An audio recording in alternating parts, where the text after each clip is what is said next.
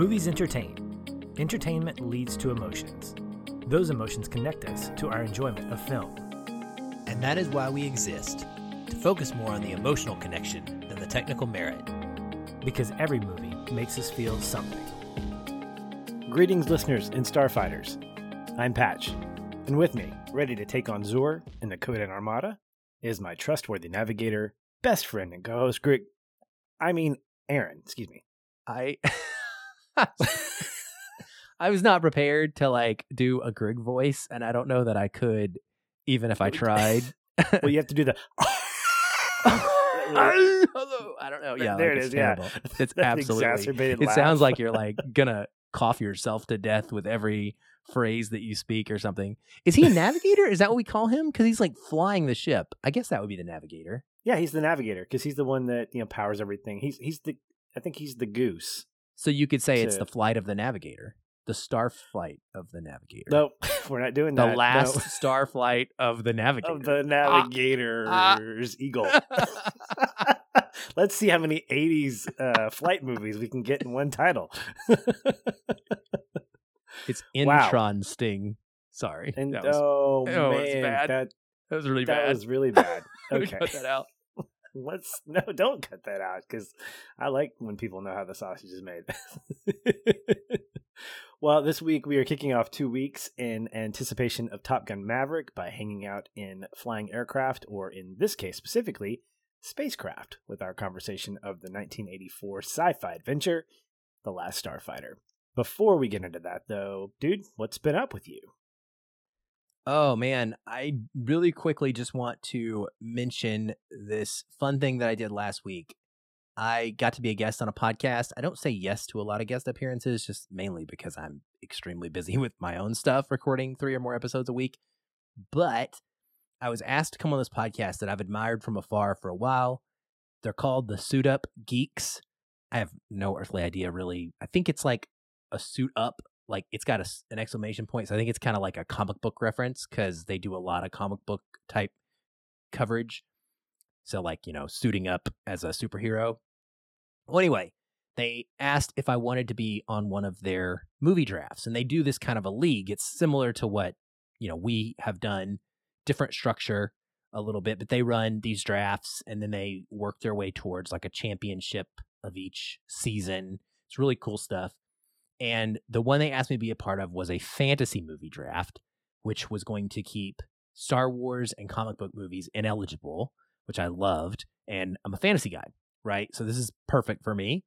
So I said yes and recorded this thing, the draft, and then a 2+ hour post-draft conversation all live on YouTube on Wednesday night. One of my first times being live. It was so much fun. I think there was, I want to say 10 of us drafting in this thing. So it was a little bit of a challenge. I had the second pick though, which you can imagine made me very happy because that meant I was going to get one of my 2 choice Lord of the Ring films or Princess Bride. So one way or another, I was going to get something that is in, my top 2-ish films of all time. Well, the guy with the first pick took The Wizard of Oz, which was shocking. And also he got bounced pretty quickly. But that left me my pick of the litter. So I ended up getting Fellowship of the Ring, which made me very, very happy. And I have been now in this draft. So I went through a couple of rounds. The first one wasn't too tough. The second round for me was the final 4. I had a bye. But in the final 4, I ended up against this guy who has the 2 towers. Or no, I'm sorry, against the guy who had the Return of the King. And he had an incredible lineup, and it was a barn burner. We're talking 180 total votes on this poll, and it was, I want to say 50.3% to 49.7% in my favor at the end. We were both texting friends furiously in the last 10 minutes and calling in Twitter help, and it just kept changing, Patrick. It would be like he was up 1, I was up 1, back and forth. It was intense. And I pulled it out amazingly, right? And I was so proud. And so now I'm in the championship, my first ever draft with them, and I really want to win it. I'm now up against the guy who has the two towers. My lineup is Fellowship of the King, Your Name, The Mummy, It's a Wonderful Life, About Time, and Mary Poppins. I believe I have by far the strongest overall, most diverse, varied lineup of critical acclaim and popularity, but I'm getting beat out right now by The Two Towers, Princess Mononoke, Harry Potter and the Order of the Phoenix, the original Jumanji, the original Aladdin, and Kung Fu Hustle. So part of the problem is when it comes to Twitter, it feels like the cinephiles are not out in force voting for me. It feels like the classic lovers are not there. It's all the people that are like, ooh, Disney, click, right? So if you're listening to this first thing on Monday morning when it's out, hey, come to the Feel and Film Twitter. You'll see a bazillion links to this poll and vote for me. I would appreciate it. I really would love to win this. I think it's going to be close in the end. I do. I think this is going to end up being another one that is right down to the wire. But man, I had so much fun and I'm so proud of this team. It's probably better than anything I've ever drafted on our own podcast. Go figure. Glad that the Feel and Film name is on here because I would endorse all of those without question, even though you referred to Fellowship of the Ring as Fellowship of the King just now. So I'm guessing you were thinking Return of the King, but it's Lord of the Rings. It's all good. It's all good, man. You got love here, you got forgiveness here, and I voted obviously to put you there. If I had some bots on my side, I'll call Elon and see if he can maybe hook me up with a little bit and see if we can. I should have taken something from Zack Snyder. That was the kicker, right? you take Zack Snyder's movie and then you like call in the army and you're good to go. Yes. There it Somebody is. did draft Sucker Punch. She went that route. She tried. We let her get Alita, which was ridiculous because it's not fantasy; it's sci-fi. We let her get Alita, which has a huge Twitter following, the Alita Army. She picked a Twilight movie, and she had Sucker Punch, and she still like all of the hashtags couldn't even save her in the first round, and she got crushed. So she got sucker punched, is what she got. She, yes, she did. So that was my big thing that has happened to me in the last week. That was a ton of fun and somewhat related to movie podcasting. So thought good stuff, man. Good stuff. Well, before we get into the nitty gritty of this episode, just wanted to shout out to myself because every Friday we've been making it sort of an unofficial tradition. It's become a tradition. We'll get pizza as a family, and then to give my wife a little bit of decompression from the week, she'll take a bath or just kind of hang out, work out, whatever she needs to do. And my son and I will queue up a movie that he has not seen. That's the rule. And I've been trying to go through older movies that have been favorites of mine, not necessarily like blockbusters or like, yes, you should watch this. But we're talking about movies that I grew up watching that for all intents and purposes are not like great, but they're fun and they're accessible to him as a 9-year-old. So we've done stuff like, well, we watched Miracle a couple of weeks ago, which he liked. And I was excited. He liked that. He was like, who is this hockey team? And I said, yeah, we're going to have to tell you about that. It's an Olympic movie, so you got to love that. And last week, or this past Friday, we watched Goonies for the first time together. And, as a point of reference, I always have to kind of give him a little bit of a heads up. It's like, hey, there's some salty language here. But as I'm figuring out, he's less concerned about that, and he's more kind of sensitive to the scary images, so he takes after me a little bit. And so when he saw One-Eyed Willie for the first time, or when he saw Sloth for the first time, he's like, is he a bad guy? I said, no, he's not a bad guy. Watch this. And it was, of course, when he's yelling and throwing the Baby Ruth at Chunk, and it's a lot of fun. And so for the most part, I think he's been really enjoying it. It's been a really fun little journey of going down pretty much 80s movies with him. I did not get him into Last Starfighter. I will probably do that at some point. I think he would enjoy that. And we're just gonna keep rocking and rolling with the movies that are out there. That's awesome. That's great. No, I'm so glad you're doing that. And I bet you he's gonna be like, kissing diarrhea. What the? Maybe no, don't do that. Maybe fast forward the part where the kid somewhat close to his age is like reading all the Playboys. He's not reading them. They're being hidden. Well, you're right. He's not reading them. He's back to sleep, Lewis. You're tell Mom about your He's Playboys. not doing it for the articles. Yeah, that's right. Well, I guess we spoiled that. So here's the point of the episode where we do get spoilerific, as you are prone to be used to for us. And go watch the movie. It's available to rent, and you may own it on Vahas or DVD or HD DVD or whatever the iteration is. It's been out for a minute, so if you haven't seen it, do yourself a favor and take care of that. Come back and join the conversation, and we'll get right into it. All right, so we're going back 1984. This is the age of Spielberg and Lucas. This is the age of computer-generated graphics in their infancy. And we get this movie directed by Nick Castle, who, by the way, played the original Michael Myers in the 1978 Halloween. What? The year? Yes. I have Nick Castle facts written down too, and that was not one of them. That is wild. I may have to be fact checked about that. I need to fact check the fact checkers, but I believe Nick Castle, yes, played the original Michael Myers. I could be wrong. He also directed such films as Major Payne, yes, which is incredibly different than this, and he is the writer of films that are known and beloved like Escape from New York, Hook, and August Rush.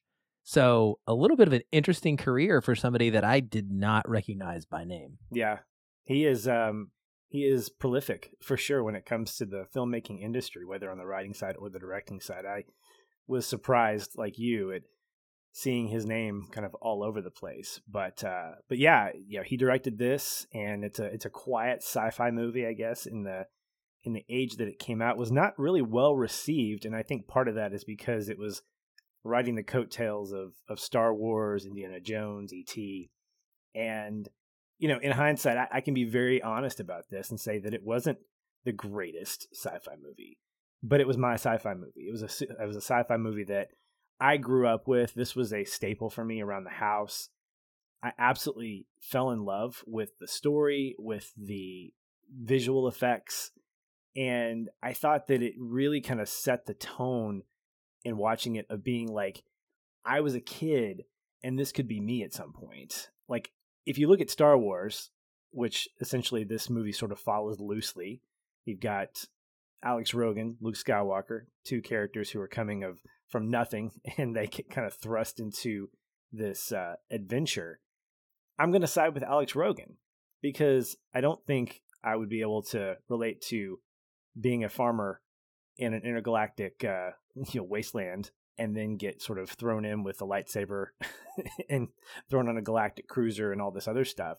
Alex Rogan, I think, is one of those characters that's relatable. He comes from a trailer park. He's playing video games. These are all things, not specifically. I wasn't living in a trailer park, but I remember playing video games. And The Last Starfighter was one of those movies that had a rhythm to it. And I remember just quoting it left and right because I would watch it anytime that it was on TV. I would watch it. We'd rent it at the video store, and I really look at it as one of those movies that sort of defined part of my childhood in terms of that fantasy aspect. It was easily accessible. It didn't feel like this epic fantasy. It wasn't like a space opera like a Star Wars or an Indiana Jones. It didn't feel so global. It didn't feel so intergalactic. It really felt like, hey, this is a local story that has an international flavor to it and an intergalactic flavor to it, but it wasn't so big that I felt like I couldn't connect to it on a personal level. And so watching it this time around, Aaron, I really fell in love with it even more. There were things about it that I caught early on. I didn't realize that Alex Rogan or his mom, they were the managers of the trailer park. I always wondered, why do they always ask him to fix the problems? Is he just a good Samaritan? Is he just being taken advantage of? No.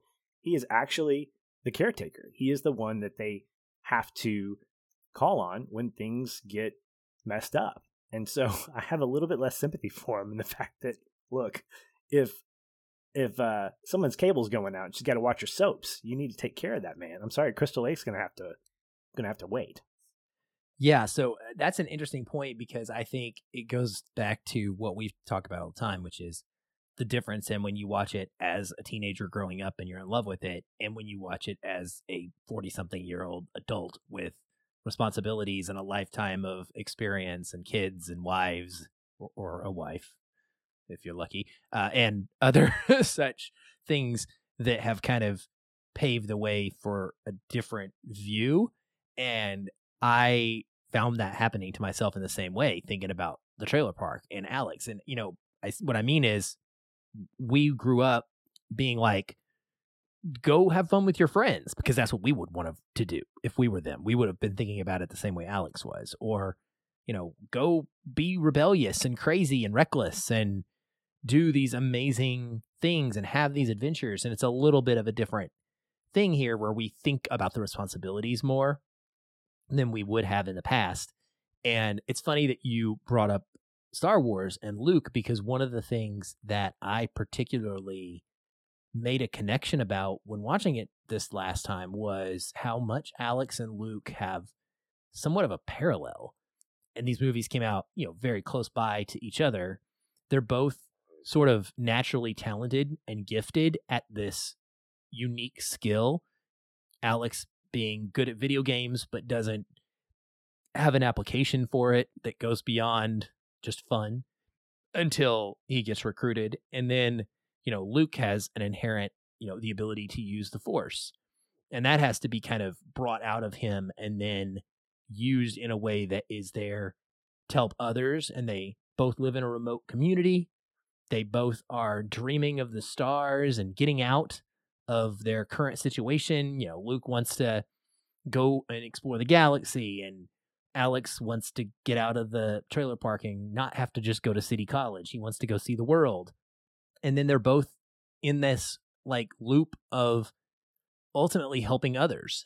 Luke is all about doing chores for, his aunt and uncle. And then you've got Alex, who's all about doing chores for the community. And it's just really cool to see that parallel. And I have to think that it was intentional. And ultimately, I love the way that they created his character, because we get some really special moments in this movie. They're little things that I probably never paid too much attention to when I was younger, but now they meant a lot to me. And those are the scenes, both at the beginning and the end, where the trailer park comes together and they cheer him on. One, when he's beating the game, and they're like gathered around him and rooting for him. It is a family, and I love the depiction of it there. And then the second is when he comes down and they all gather around, and just the way that they express themselves, even in their own individual, versions of like surprise as to this alien, because there's some really funny differences of comments there that are happening when they see Greg and the spaceship. But like they're there and they're wanting the best for him.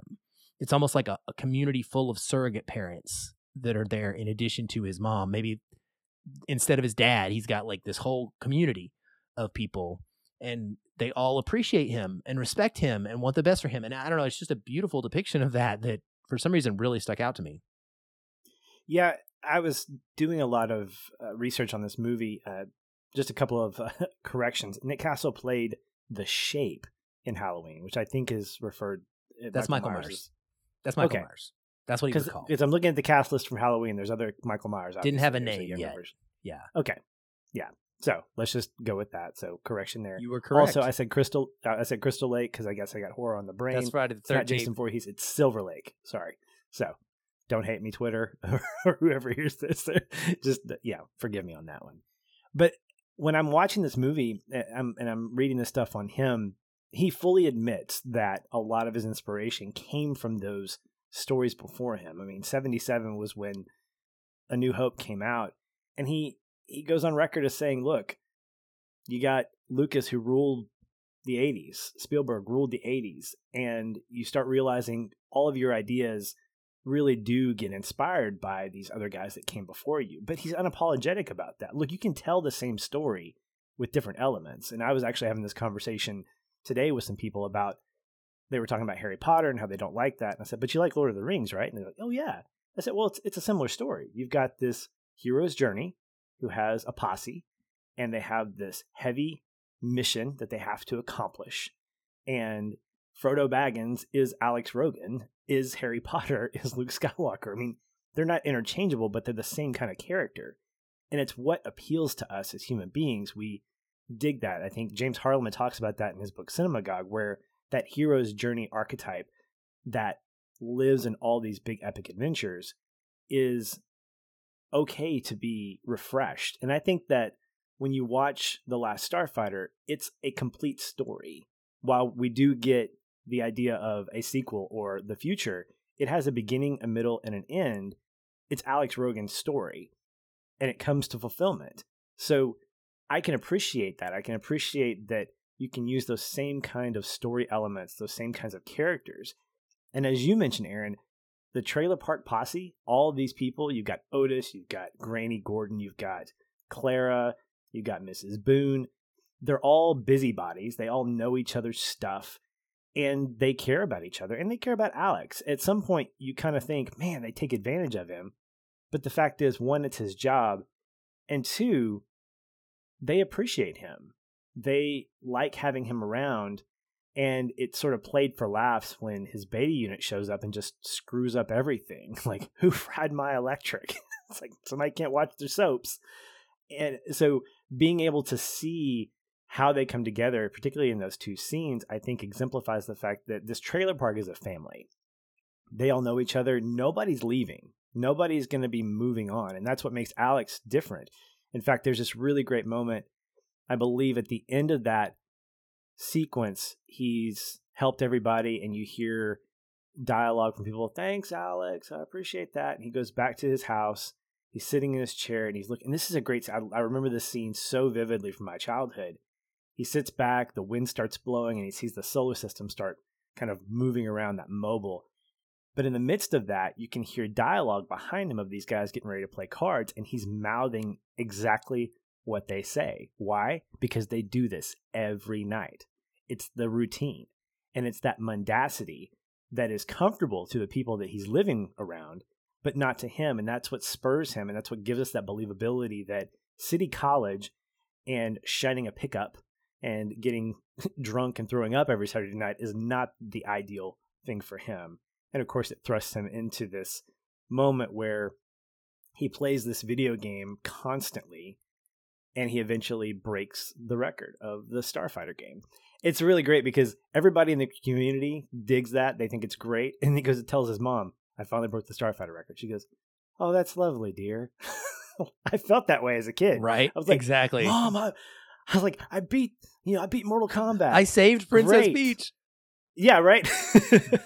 Did you put the laundry away first? I don't. Yeah. Man, I'd say Princess Peach. Dang it! Can we focus? Can we? Can I have a moment here? I'm gonna Yeah. sit on my my bench here, and I'm gonna rock, and I'm gonna enjoy this with my girlfriend. Yeah, exactly. Who, so the things that we value. If you live in a trailer park like Starlight Starbright, you're gonna take value in the little things.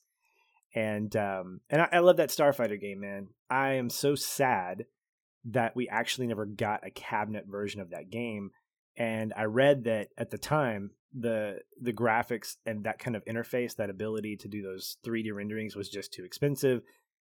There was a company, I found this out, that actually produced or is producing, I think it's been on hold for several years. They were going to produce a cabinet version of it, but they did produce a PC version of that game that you can download freeware. I've got a copy of it. I've been trying to check it out, but it's like shot for shot. You've got the dialogue. Wow. Greetings, Starfighter. You can complete with the opening gosh. sequence with the scrolling. I gotta find this. Yeah, it's really cool. I'll send it to you.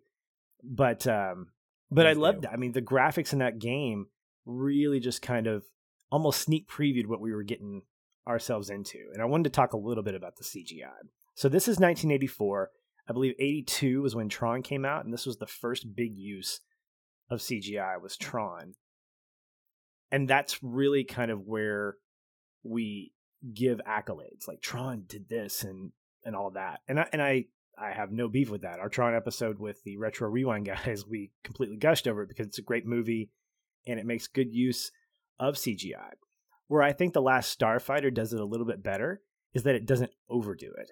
So we see, for instance, with the Star Car, fantastic practical production design of the Star Car. I believe it was mimicked after the DeLorean, which I cannot complain about.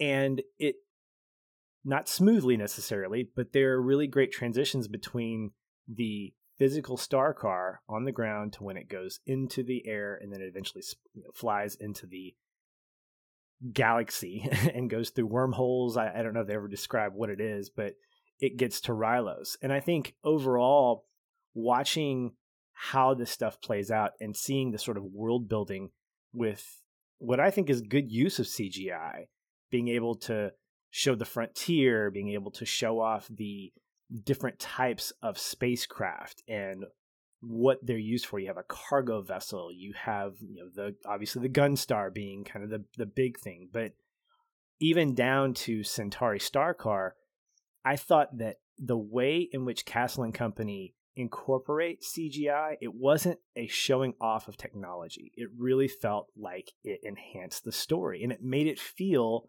like a fantasy. It made it feel like a sci-fi thing, because in the 80s, this stuff was not on your screen. You were pixelated and you were looking at pixelation. You were looking at guys in just cheesy like flight suits here and there. And that's definitely part of this movie.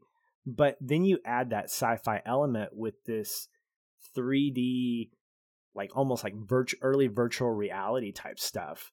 And that really set it off in terms of like my enjoyment, because I was like, man, is this how spaceships are going to be in the future? Because Tron was cool in that it took you inside a video game or inside a computer. This was like, if we're talking about, quote, realistic, this is like outside our world. This is like, wow, there could be spaceships that look like this in the future. So it gave us those possibilities that I'd love to see a Lego version of the Gunstar. I think that would be something amazing, and I would definitely make that purchase, or to get some kind of like die-cast version of it. I think that seeing this stuff in that digital form, I don't know that you could, without a blown up budget, have a practical version of that. And so I thought the way they used it was absolutely fantastic. Yeah, I was a big fan of the CGI. So I popped in my old Blu-ray, and I mean, I hadn't watched it in, 4 or 5 years. And for some reason, I just assumed it was going to be a little faded looking and maybe not foggy, but there's a kind of a lack of coloration in Blu-rays that I tend to notice nowadays when I watch 90% of the things I watch in 4K or a movie theater. And this is gorgeous. It is crisp and clear. The blacks are black. The colors pop just like in Tron they do. And I was really impressed, not just with the CGI, but I think what made this work in the way it did is the blend of CGI and practical settings, like the Kodan Armada's mothership and Xur's outfit, the Kodan's armor, the things that they're wearing, just little set touches like his scepter. They shoot this in a way that is intentionally focused in on the characters and not as much showing you what's around them. And so it lets you fill in those details. And so you may just be seeing on a stage the mothership's like bridge design with the central console and them standing around it. It's fascinating. It's really cool looking. And that's all they have to create. They don't have to create this intricate thing like Battlestar Galactica where you've got 15 different types of compartments that they're going to be in. And I think that served their purpose well. You just had a very minimal amount of settings in space that were physical. And then you had your CGI elements, like the car going through space, obviously the Gunstar, the Death Blossom going off, which is incredible and memorable, the meteor gun, the wall, the frontier. Reminds me of the one in the MCU in Guardians of the Galaxy. I think it's Nova Corps has a very similar wall. I always wonder about that frontier wall. Like, how do you like put a wall around infinite space? Like, there's got to be a way to go around it somewhere, right? I don't know. Anyway, random thoughts. But I just thought that the mixture was so well, and then the balance overall of just time on Earth, time in space inside of a building or structure, and then time in space in the ship. there's a really good balance of that and really, really expert pacing in this movie. You don't have time to start nitpicking it and worry about it. And my, complaints about the movie, they're not really even complaints. They're just, minor things that I think clearly could be a little better, like Zur in his characterization. He's a very bland, undefined villain. He's just an angry, petulant child. I mean, he's fine. Like, that's a fine reason to have somebody angry, but there's nothing interesting about that part of the story himself, really. So, but like, they're just minor things. But yeah, I mean, it flows so well, and the CGI, like I said, when it's there, you're able to really enjoy it and not get too nitpicky because it's gone in a flash and you're moving settings back and forth. Whereas something like Tron, you have to live in that world for most of the movie. So it's going to be all CGI, and it's going to be there frequently. And it has to all be perfect or be right to keep your attention. Even Star Wars is a lot like that because, it's maybe closer to this, but anyway, I just thought that the CGI was really, it held up way better than I was thinking it might. Yeah, and I think that balance of being able to show it off when you need to enhances the other practical stuff. Because I think that there are movies that don't need to, quote, hold up, that they can be appropriate living in their time period. This is one of those movies. This feels very 80s. Like, I remember thinking, this is such an 80s movie. I literally thought that very phrase. This is such an 80s movie. Very much. And then I asked myself why. It's because the effects, the characters, the costumes, the sets, the dialogue, all of it is very much reminiscent of what the world would look like from a 1980s perspective. And that's completely okay. When you watch a movie like Tombstone, I never feel like it's a 90s Western because it feels very much like a Western. And it's supposed to. Like, I don't see 90s stuff happening because the Western genre, unless you're doing something kind of clever, like putting something like Westworld or something like that around it, like those kinds of angles, you're putting yourself in a position to let it live up to the genre. The 80s isn't a genre, it's an era. And so the movies that come out of that really do feel very classic in that regard. The story itself, I think, is, as we mentioned before, universal. The idea of wanting to get out of the same old rut, wanting to see the world. I mean, this is something that's repeated over and over again in movies today. It's a coming-of-age story in some ways. Very primitive, but it's a coming-of-age story. These characters are round enough that I don't have to care about every one of them. I care about Alex Rogan, and I care about Grig, and I care about Centauri, which, by the way, I absolutely love Robert Preston in this. I fell in love with him in Victor Victoria. I'm so sad that this was his last on-screen appearance. And I really want to do myself a favor and actually go back and watch some of his earlier stuff before this, because Me too. His character in this and Victor Victoria are pretty much the same, kind of sarcastic, bombastic, charming, suave. It's really, really great. And I believe when I watched Victor Victoria, it was after this one. And I was like, oh my gosh, this is, even though it actually was filmed before, I was like, that's Centauri. And it's just really great. Zur, played by Norman Snow, here's a little trivia for you, is actually from Little Rock, Arkansas. What? And Of course, the one ridiculous guy. My mom actually went to school with him, believe it or not. He went to North Little Rock. Really? So, yeah. I don't think she knew him, but it's kind of like my claim to fame of sort of knowing Jeff Nichols because we were in a musical together and he punched me in the face for the musical, not like because I was being a jerk, although I might have been. But anyway, that's a different story altogether. But I really like this cast. I like the fact that none of these characters, none of these actors are people that we know, that we're not attached to.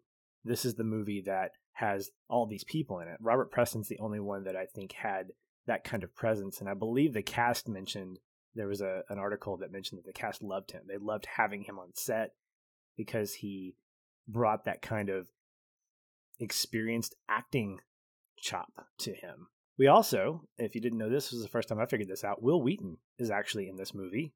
If you didn't realize it, he originally had speaking lines. They were cut.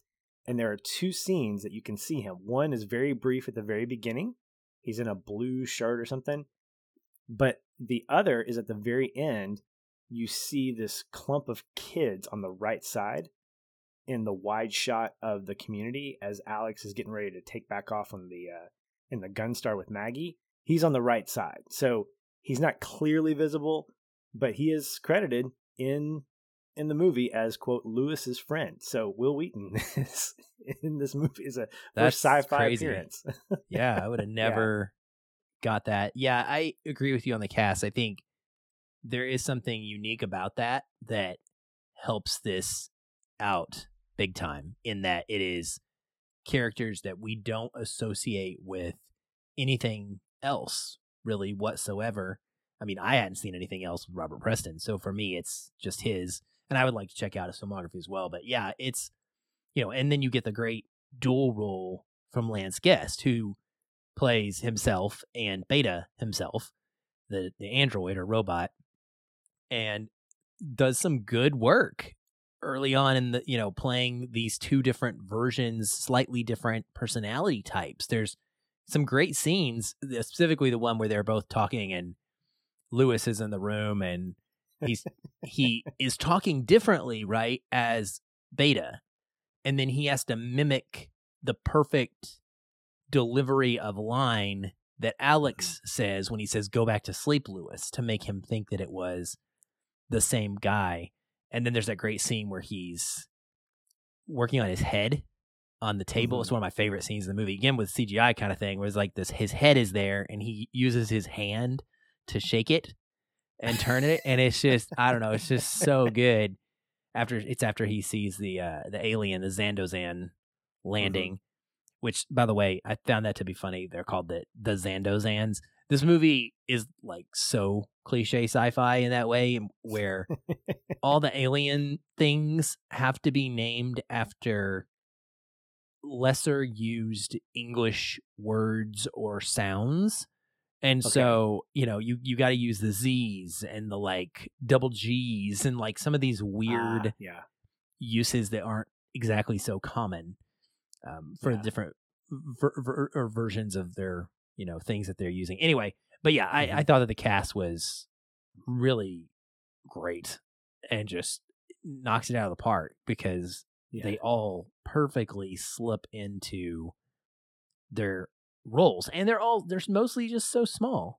Like, it's just a bite-sized movie. That's part of it, I think if they were making this today for the first time, not a sequel or something, but like if somebody approached Hollywood and said, let's make a story about a kid who played a video game and goes into space.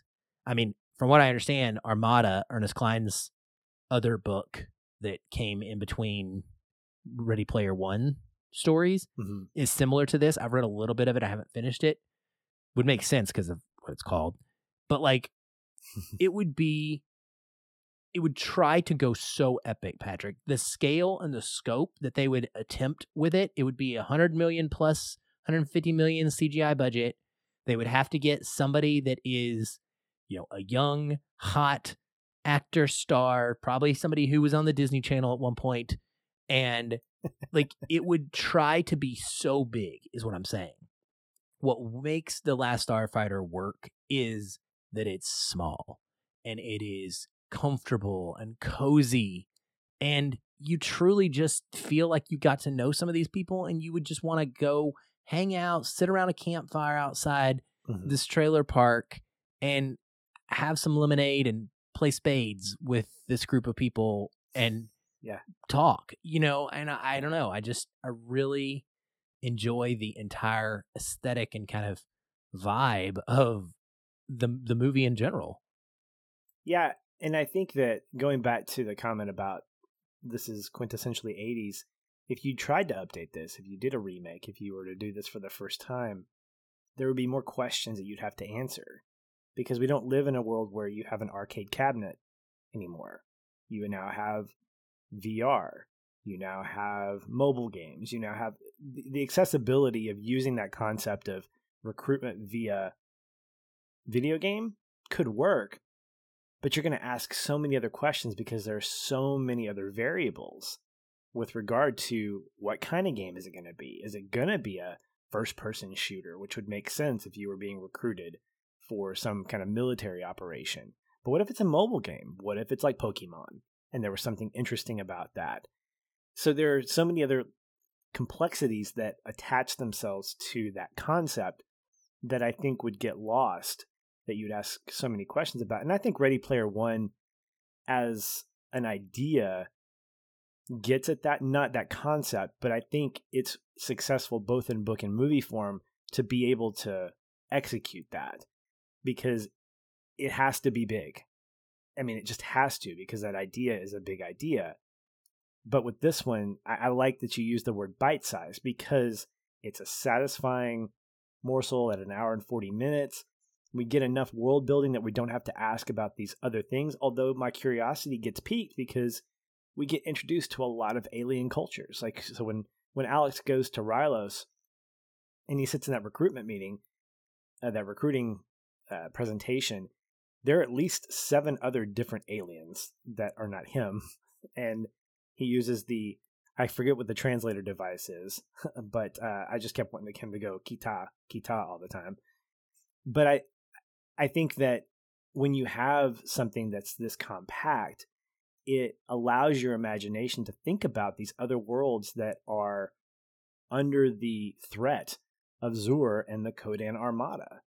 Yeah, and Earth's not even the Star League. We're not even in it. Exactly. Yeah. Yeah.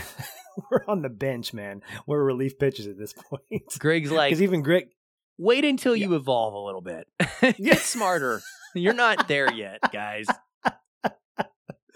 He's just being real, man. He's just being real. And it's okay. It's okay. But you have all of these different things that get introduced. And I say this quite a bit. When I see something that feels that bite-sized, it would make a great series. So you'd have this you wouldn't call it, you'd call it Starfighter, or you'd call it Kodan, or you call it the Armada or something, or Rylos and Company. I don't know what you'd call it. But there's a lot here.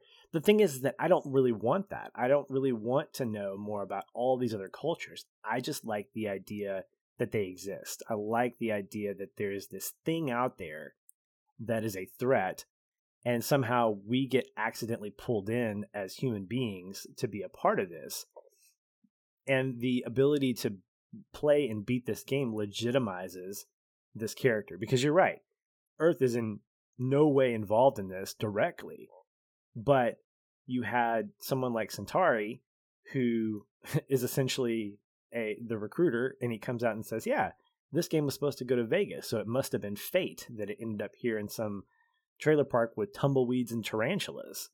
So I like that. I like the fact that there is that conflict where this guy, Alex Rogan, has the capability, but does he believe in himself? And it's a really, again, it's a common ideology. It's a common theme, a common whatever you want to call it, to be able to attach us to this character and at the same time believe, yep, he absolutely can. Because even when they send out the prototype Gunstar, by the way, which I thought was a great touch, that I don't think the other Gunstars that got destroyed had Death Blossom. I think that was the weapons upgrade. But even when he goes out and he looks at the heads-up display, he says, oh yeah, this is just like back home. Again, we believe that because he's beaten the game. And so all those things come together to make me think I can believe all this stuff is happening, but I don't need to have all the backstory unless I really do want to get into the history of Rylos at some point through novel or through comic book or whatever. I'm fine with what I get. It's enough for me to believe the story that's being told and to be invested in the characters enough.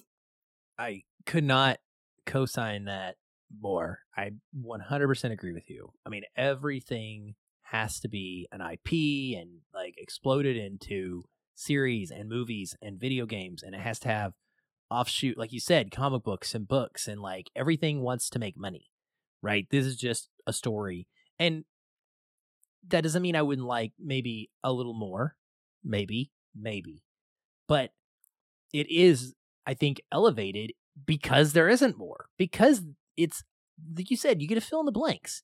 You can just make it up and figure it out. And it doesn't matter because it didn't matter to Alex at the time. What mattered to Alex's story was what we saw. He got a snapshot that there's a bigger galaxy out there and that there's a war and that Earth is in danger and that he ends up becoming inexplicably the last hope. What are you going to do? You don't need to know the political details of all of galactic history in order to make a decision, right? And go do the thing. And then put yourself in a position to go do more of the thing, which is really the end of what we needed to get for him in this movie. Like we meet him. He's frustrated. The first thing we learn about him is he wants to get out. The end of the movie, he gets out. Like, that's A to B. That's the story, right? Saving Earth was just the means in which he ended up finding a way to get out of the trailer park and go explore an adventure of sorts. And so, yeah, it's so well done and so compacted. It's so great. And I love that the big quotes in this movie, the important life lesson things, to me, they're really subtle and they're not like called attention to in the way that a lot of films try to kind of make you think that they're smart. In fact, in both of them, they're almost kind of like said offhandedly. The two that really stick out to me rather, and that is when Centauri is talking to him and Alex like, I'm not one of those guys. I'm just a kid from the trailer park. And Centauri just says, if that's what you think, then that's all you'll ever be. And he leaves it at that.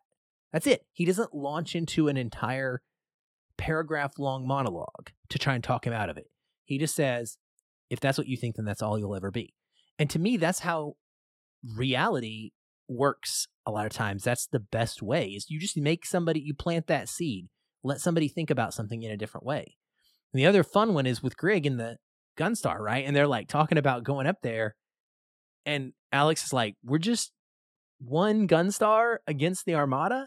And Greg's like, yes, one Gunstar against the Armada. I've always wanted to fight a desperate battle against the odds. And I love that. I love it because, Patrick, it's so rare. He's not overly optimistic. Many films would have this character be like, don't worry, Alex, we are going to succeed because we are champions, right? There's that angle. Then there's the other extreme, which a lot of films would do, and that's we're going to die a good death, right? We're going to sacrifice for the greater good. Greg just says, I'm ready to go try. I'm ready to go have fun. Let's give it a shot and see what happens. It's going to be wild. And I'm glad I'm with you doing it. And I just love it, man. It makes their relationship so natural feeling. Like everything about this movie is just natural feeling and not overproduced in the way that I think we've become so incredibly used to. Yeah.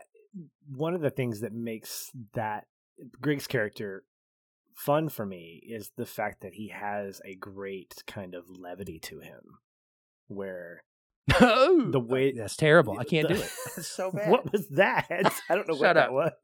That was my Greg. Don't quit your day job. I can't.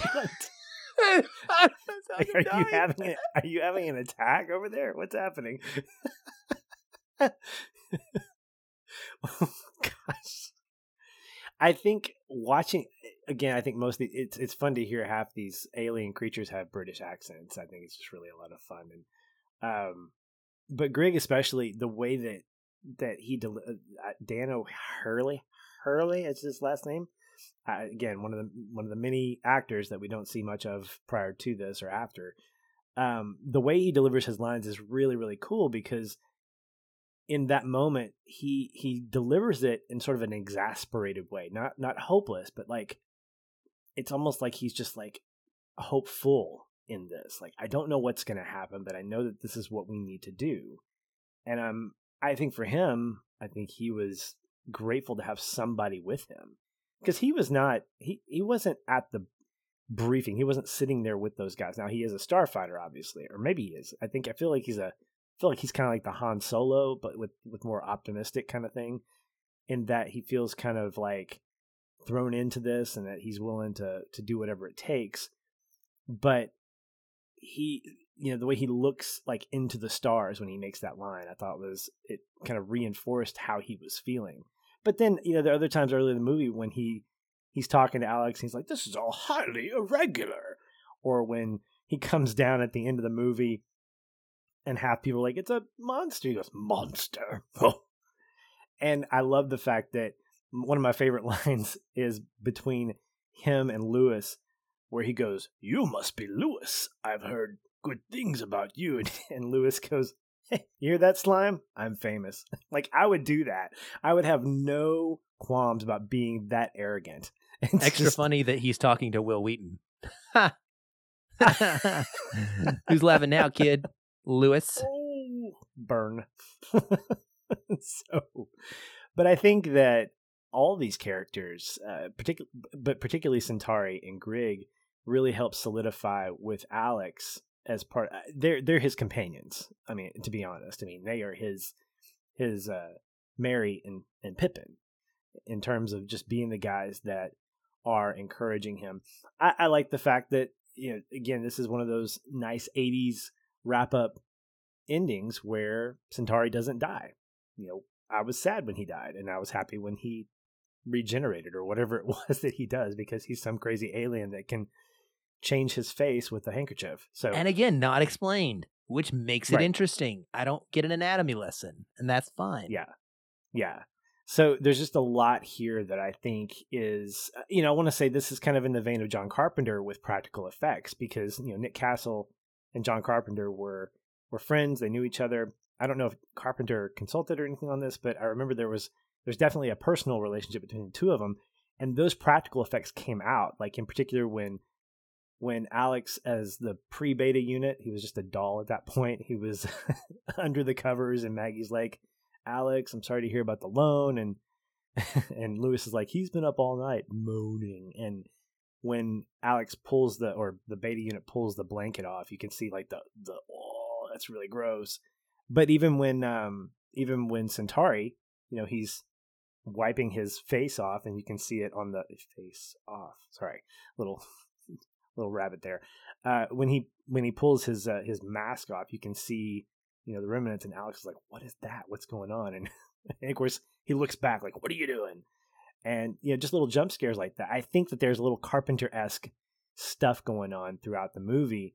Even the Zandozan, what a great creature design for that character. I want to say I read that character design, or that monster design, was a reject from one of the Alien movies or Predator or something like that. But love that it's used here. Love the transition. That it has its own unique eye size and spacing appropriate binoculars. Like. Right.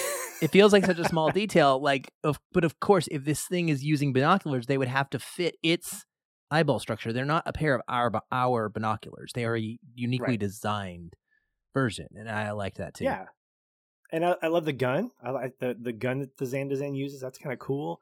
Like that he lasers like that tell you snatcher. Who's good and who's bad. Like in the 80s did that. Blue laser good, red laser bad. Exactly. All good stuff, man.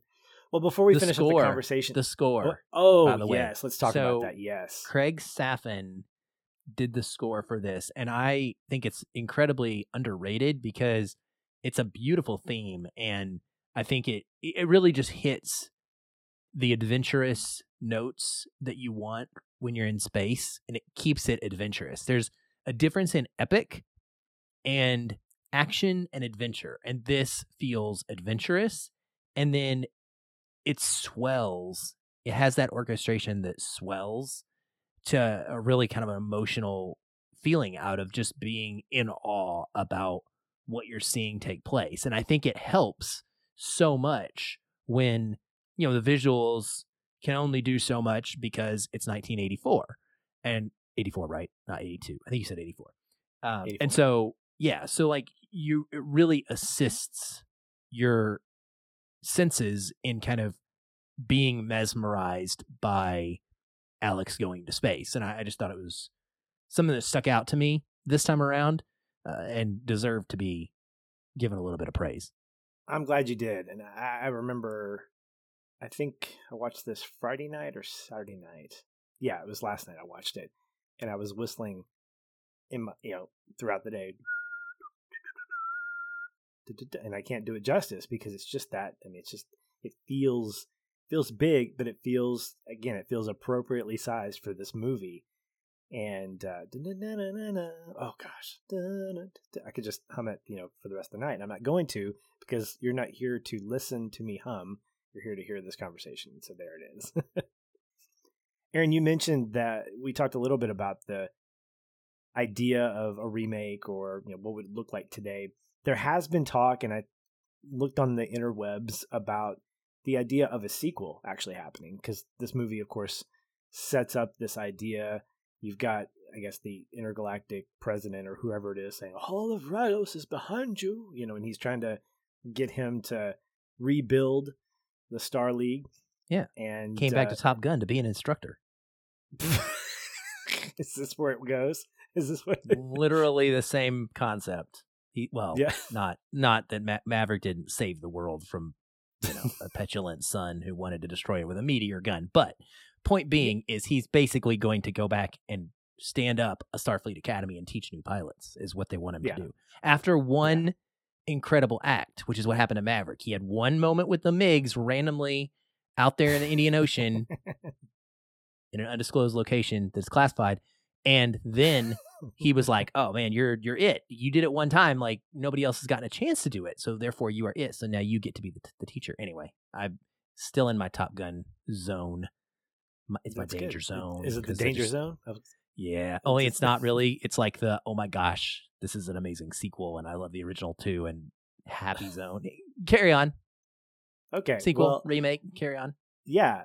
What are your thoughts on that? I think that there's some concept art that's out there, and there's been talk about an actual sequel coming out. There was news back in 2020, and I don't know if anything's going to come of this. I don't know if it's just continuously kind of talk, but I did watch some concept art trailer stuff that kind of had me intrigued. Now this, for my money, this definitely makes it bigger. Obviously, we're so many years later, we have bigger budgets. We have what you have said is probably not the best thing for a concept like this, that bigger isn't always better, but that's kind of how it has to go, because we're now leaving Earth and we're going into the world that we've been introduced to. So what do you think about that? Would you see a sequel? Would you be down with that? I would be nervous simply because I'm always going to be nervous with, I think the new term is like legacy sequel. That's what Top Gun Maverick is. That's what Blade Runner 2049 was. And we've been getting a ton of these, and a lot of them don't work. But Top Gun Maverick, Blade Runner 2049 are two examples of ones that are... What? Sorry. Tron Legacy. Tron Legacy, yes, that's another one. 3 examples of all-time favorite movies that came from movies that I already loved as well. So it can be done. The sizzle reel you're talking about is really intriguing, and it was from spring of 2021, and Gary Whitta, who was the screenwriter or a screenwriter on Rogue One, put that out. Gary Whitta is also a member of the Kind of Funny video game podcast crew, so I'm very familiar with him from there. Actually knew him there before I learned that he was a screenwriter in his like actual job, because he's like a co-host of their daily show sometimes, which was a really weird connection. But apparently this script that the sizzle reel came from was co-written with Jonathan Betwell, who was the original screenwriter of The Last Starfighter. So I like that. I like it when they include the people who came up with the characters or the originals in the legacy material. I think that gives me a little more hope. They also had the original composer as part of the crew that was doing the music for this sizzle reel. So it feels to me like they really want to do some sort of honorable continuation here. They have a love of the material because they're bringing these people in. They're not just trying to like capitalize on an IP. And I think that this one is obscure enough because there are a lot of people that love it, but it is not by any means the most well-known movie or the most beloved movie that's getting a sequel. This is not of the quote quality of a Blade Runner or the cultish following of a Top Gun. And so I think that there's room here where it could be done. And yes, I would watch it. Hands down, I would be excited to check it out.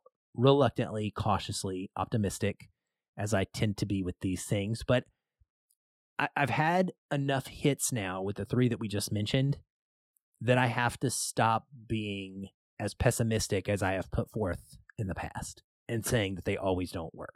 There's plenty of examples of ones that don't that I could run off, but I've had three huge hits in my opinion. And so it can be done. And I think that the universe does have the interesting flavor to be expanded and explored further. And it would be neat to go visit Alex if they did it kind of like a Top Gun Maverick now, right? Or Blade Runner 2049. Like, where is Alex? However many, 30 years, 40 years later he's been out. What has Alex been up to in 40 years? And not necessarily focus it on him, but tell the story in hindsight a little bit of, it's a whole different world. Like, there's probably an armada. He probably stood it up. He probably taught all these young fighter pilots. They probably had some adventures and did all kinds of things. And now what is the natural progression of where the galaxy has gone? And what is the new threat that the thing that he built now has to face off against? And so I think, yeah, I mean, I could talk myself into it, man. I really could, especially for this last viewing. Yeah, I think I'm with you on all that. I think the fact that it would be so far removed from the original, the fact that the guys behind it are really trying to bring in the original components that made the first movie good, and the fact that it's somewhat obscure, I think lends itself to having something that feels fresh, kind of like what we talked about with Mary Poppins Returns. It feels more like a reboot than a sequel. I think that The Last Starfighter the sequel could feel equally as, or Ghostbusters Afterlife. I think it would feel like that, where you'd have components from the original that would work to push a story forward that feels like a fresh update of a property. And I could be okay with that. I like that idea. My biggest question that's going to come from this, that has come from this, is what about Granny? Okay, that's all I'm really worried about. I'm with Maggie. What about Granny? Granny, it's been 40 years. I think she's got. I don't think Granny. She had some fervor. She was lively. Yeah, well, unless she got brought up to the starship and given some sort of life-preserving thing, Granny might have moved on. No, they made a beta unit out of her. She's fine.